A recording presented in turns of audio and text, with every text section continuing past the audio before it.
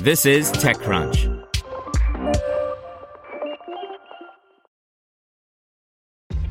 This episode is brought to you by ShipStation.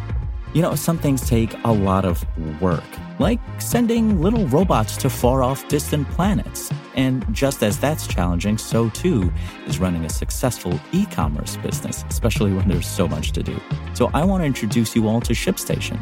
Now, I love using ShipStation because of its easy-to-use dashboard, which makes managing orders and printing labels a breeze and super smooth. Oh, and the customer service is just out of this world.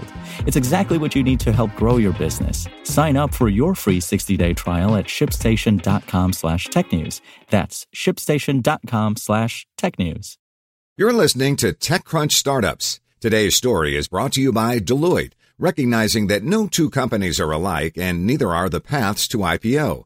Deloitte helps emerging growth companies adapt and prepare for uncharted territory with high-quality audit services that deliver key insights and help light the way forward. Deloitte.com/US/EGC. SeatGeek names former Tumblr and New York Times executive Brian Murphy as CTO. By Anthony Ha. Ticketing startup SeatGeek has a new CTO.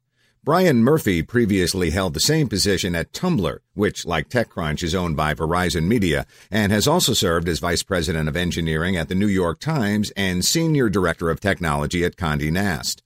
Brian is an incredible leader and team builder who's overseen engineering teams for some remarkable companies, said SeatGeek co-founder and CEO Jack Groetzinger in a statement. He's a perfect fit for this role at SeatGeek and embodies the values we hold. He loves building great products, is humble yet aggressive in how he approaches opportunities, and is focused on creating experiences live event fans will love.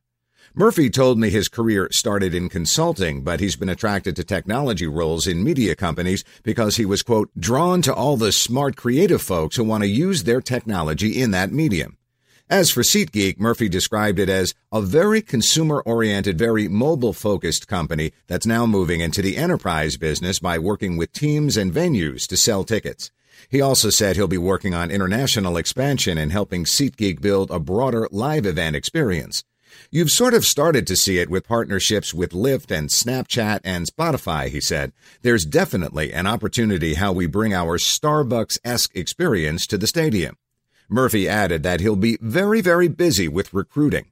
Meanwhile, SeatGeek's outgoing CTO Eric Waller isn't leaving the company. Instead, he's becoming Chief Product Officer. Want to learn how you can make smarter decisions with your money? Well, I've got the podcast for you. I'm Sean Piles, and I host NerdWallet's Smart Money Podcast. Our show features our team of nerds, personal finance experts in credit cards, banking, investing, and more. And they'll help you make the most of your money while cutting through the clutter and misinformation in today's world of personal finance. You'll get clarity on strategies to help you build your wealth, invest wisely, shop for financial products, and plan for major life events. Listen to NerdWallet's Smart Money Podcast wherever you get your podcasts.